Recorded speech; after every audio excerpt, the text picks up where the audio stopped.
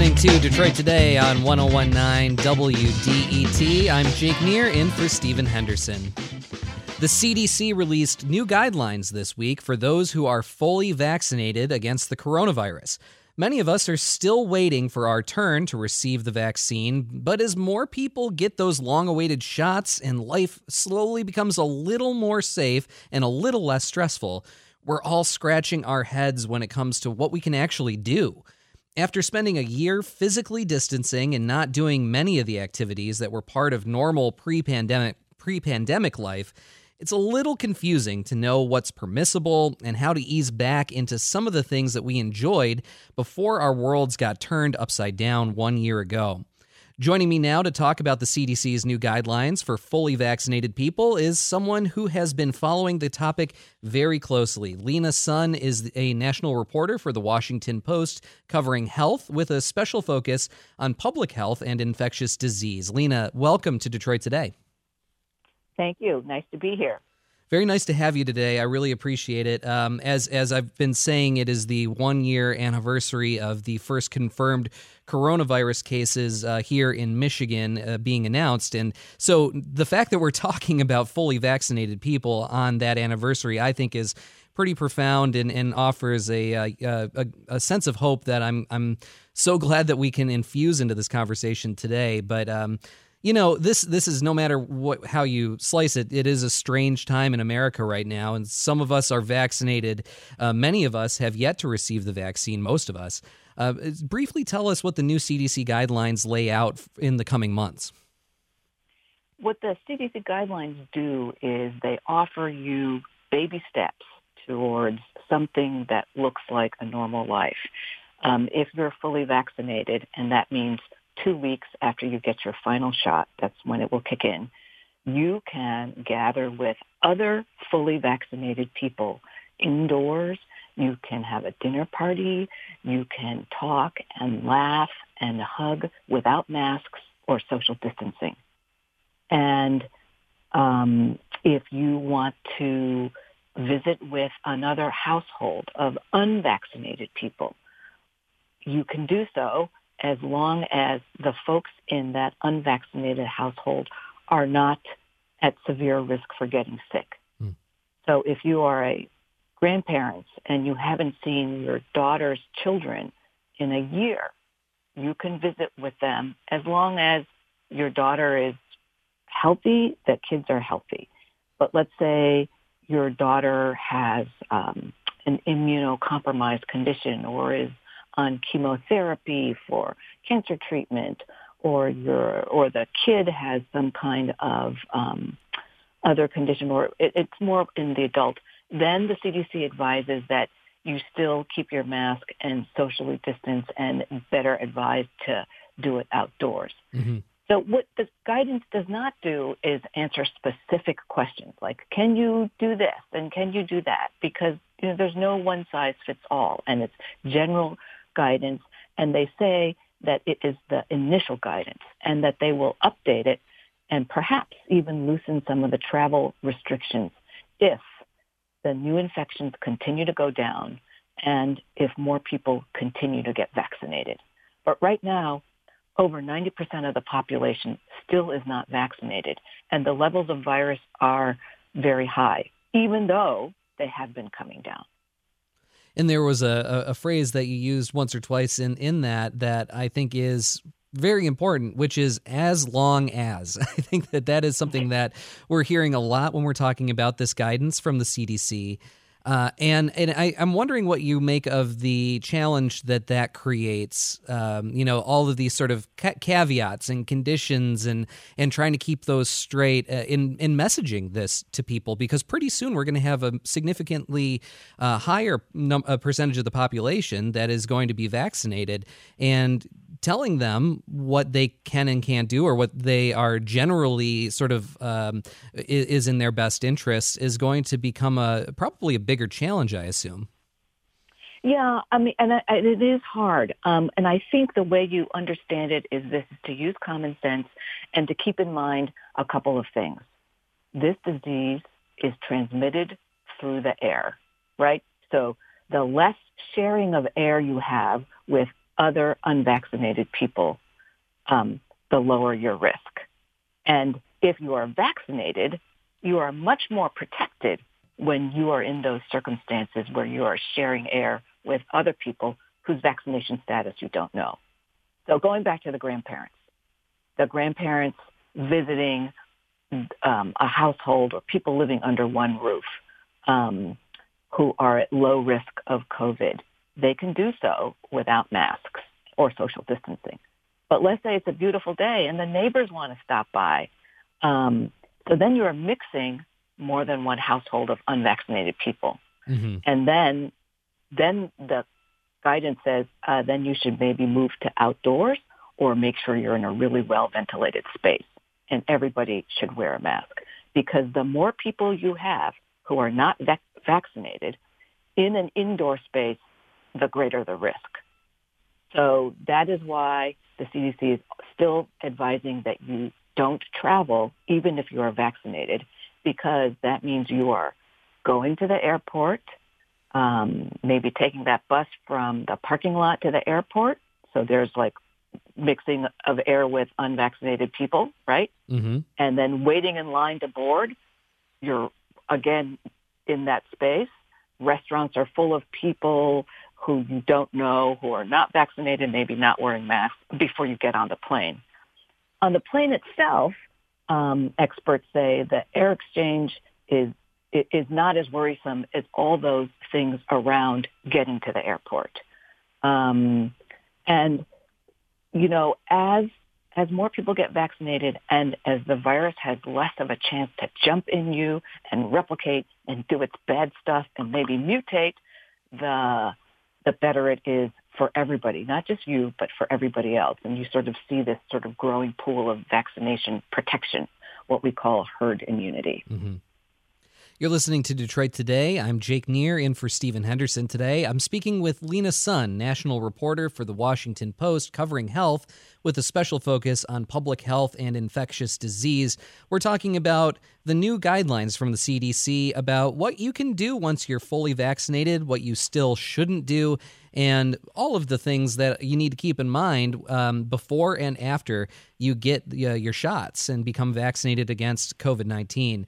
And, of course, the number on the lines is 313-577-1019. Have you gotten the vaccine? Will you continue to wear a mask and take precautions for the foreseeable future out of habit at this point or out of concern for others? At what point will you feel safe? I mean, you know, how have some of your family members received the vaccine, but maybe not all? How is your family navigating this in-between time when some of us are vaccinated, but some of us aren't? Again, you can call 313-577-1019. That's 313-577-1019. You can also leave your comments on Twitter using the hashtag Detroit Today, and we'll try to work those into the conversation. I want to go to John in Southfield first. John, welcome to Detroit Today. Hi, Jake. Yeah, go ahead. Jake, how are you? You know, this time last year, I was a plant manager, and when the COVID first hit, we went into crisis mode. One of the things we did, we divided our workforce into two groups and let them work on opposing days to limit their association. We followed all the CDC guidelines with enhanced cleaning, disinfection, mask wearing. But one of the things that we were most we were most grateful for is that we lived in a state where we had a governor that was proactive and who took this virus seriously. You know, I was a little disappointed about the political protests that went on, and last thing that I believe were organized by different business groups and her political opposition who tried to characterize mask wearing as some kind of denial of freedom. You know, me and my circle would always talk about, well, the governor is not asking us to go overseas and fight a war or to pay more taxes. They're just asking us to wear a mask that might save the life of another American. And to me, it was appalling that people weren't willing to even do that to help a fellow American. Yeah, we're hearing a lot of that today, John, and I think we've heard a lot about it over the last months. Is that one of the things that I think so many of us are feeling is just sort of confusion over why That just the basic guidelines here that at the very beginning didn't seem like it should have been all that political, became so politicized. But of course, it's an extension of our society and our politics right now that it seems like everything needs to be politicized if there's any decision-making happening about it. But John, I really appreciate that call. Thank you so much for that perspective. I want to go to John now on the east side. John, on the east side, welcome to Detroit Today. Thank you so much. Great show, as usual. Thank you. And you were at one of my favorite places in Detroit when this all went down. What's your story there? So today and tomorrow we were loading in the Dance Theater of Harlem. Mm-hmm. And at the Opera House. Yeah, at the Opera House, and it never happened. We loaded it in and then we heard the Fisher was canceling their show. Then we heard WWE was canceling LCA, and we knew that was done. So. Yeah, that was a huge weekend in downtown Detroit. Really there were so many. I think Monster Jam was also going to be in town either then or very soon. Just so many productions and big arena gatherings going on. So we went in Sunday and loaded about the Opera House and the Fisher, and that was it. That's the last time we've been in the houses. So. Wow. And John, how has this all played out for you? I mean, we've obviously you've called in and shared some stories throughout the previous 12 months, but overall, where are you left sort of feeling about all this 12 months later? Are you feeling hopeful or pessimistic or? Not the way people are acting right now. But it will eventually, work its way out, and so I don't like the way some of our states are acting right now, and so. Yeah. Well, John, I really appreciate you calling in and sharing that story. Lena Sun with the Washington Post, I want to ask you, these COVID precautions, they've really become so ingrained in our lives at this point. I mean, they're in the very infrastructure of some of our houses. I mean, in my house, when before you leave the front door, there is a mask rack where we have all of our masks sorted by individuals in our house. Do you think that there's going to be a lag between the CDC issuing these recommendations and vaccinated people actually feeling safe enough to go out and live life more freely? I think it sort of depends. I have to tell you, I spent yesterday talking to public health and infectious disease experts who have been vaccinated and to ask them how they are living their lives, because I wanted to fill in for our readers some of the specifics that the CDC guidance doesn't do. And I came away with a couple of things. Certain things that they felt safe doing and I would feel safe doing is going to the dentist. For example, dentist is a healthcare professional. A lot of dentist office, all the personnel have been vaccinated.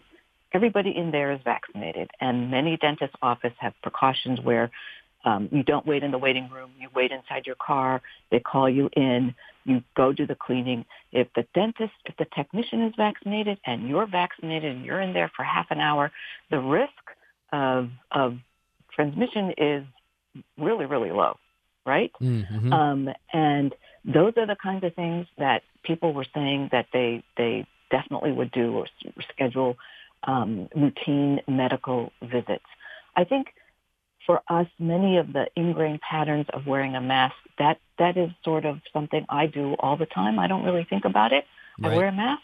I also always put on a seatbelt. Right. I don't ever not put on a seatbelt. That's just, something I do. And to have a mask in the car or to have a mask by the door, it is no big deal. It doesn't hurt. And it does make you feel safer.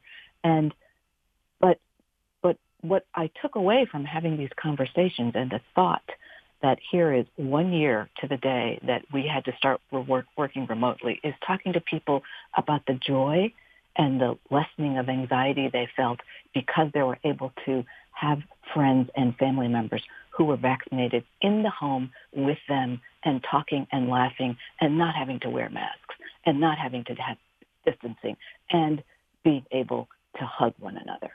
Yeah. That was really, really powerful. Absolutely. I mean, just thinking about all the things that we have missed out on in that regard over the last year. Although I know that there are some people that have enjoyed the distance. I definitely understand that too. But I mean, we are such social animals as human beings, and the isolation has been very, very difficult for so many people. And the idea of being able to hug someone outside of your family, I think, is just so powerful for so many people. I also want to ask you about the vaccine rollout and how it sort of started out very slow nationally. That was absolutely the case in Michigan as well. In recent weeks, of course, it seems that things are amping up. So where are we at now in terms of the rollout, and how far are we from reaching that much anticipated herd immunity that the vaccine could bring us to? Well, for herd immunity, the numbers that the experts, there's no one single number, but they estimate that 70 to 85% of the population needs to be vaccinated. And right now, we are about 9.7%, according to the latest CDC figures. It is still really hard to get vaccine. Demand is far greater than supply, but it is uneven across the country. Alaska yesterday announced that they were opening up eligibility to anyone over 16. Right, yeah. So I'm thinking to myself, how long would it take for me to drive to Alaska? Too long, A right? long time. I used to live in Alaska. It's a long trip by plane. But other states where I live in Maryland, the vaccine rollout has been a disaster because the state and the county have different policies there, and messaging has been terrible. But I think over the next couple of weeks, states are hoping there will be more supply, and now they're planning to figure out how they're going to deal with that additional supply so they can keep up with demand. Because you need people to be able to run these mass vaccination sites. You need to train people to get the shots into arms. Yeah. And at some point in the next month or two, they are worried that there will be so much vaccine that there will not be enough uptake among the different groups who have been most resistant. Oh, so There's been a lot of talk. It becomes more of a demand issue than a supply issue at that point. Right. And sorry, about communities of right. Sorry, we're out of time. I'm so sorry that we couldn't talk more about this. But Lena Sun, national reporter for the Washington Post, covering health. Thank you so much for taking the time to join us here on Detroit Today. Really appreciate your insights. Thank you. That's all for Detroit Today. Tune in tomorrow. We will talk more about this anniversary with Dr. Jonae Caldoun, Michigan's chief medical executive. This is WDET, Detroit's NPR station, your connection to news, music, and conversation. Thanks for listening.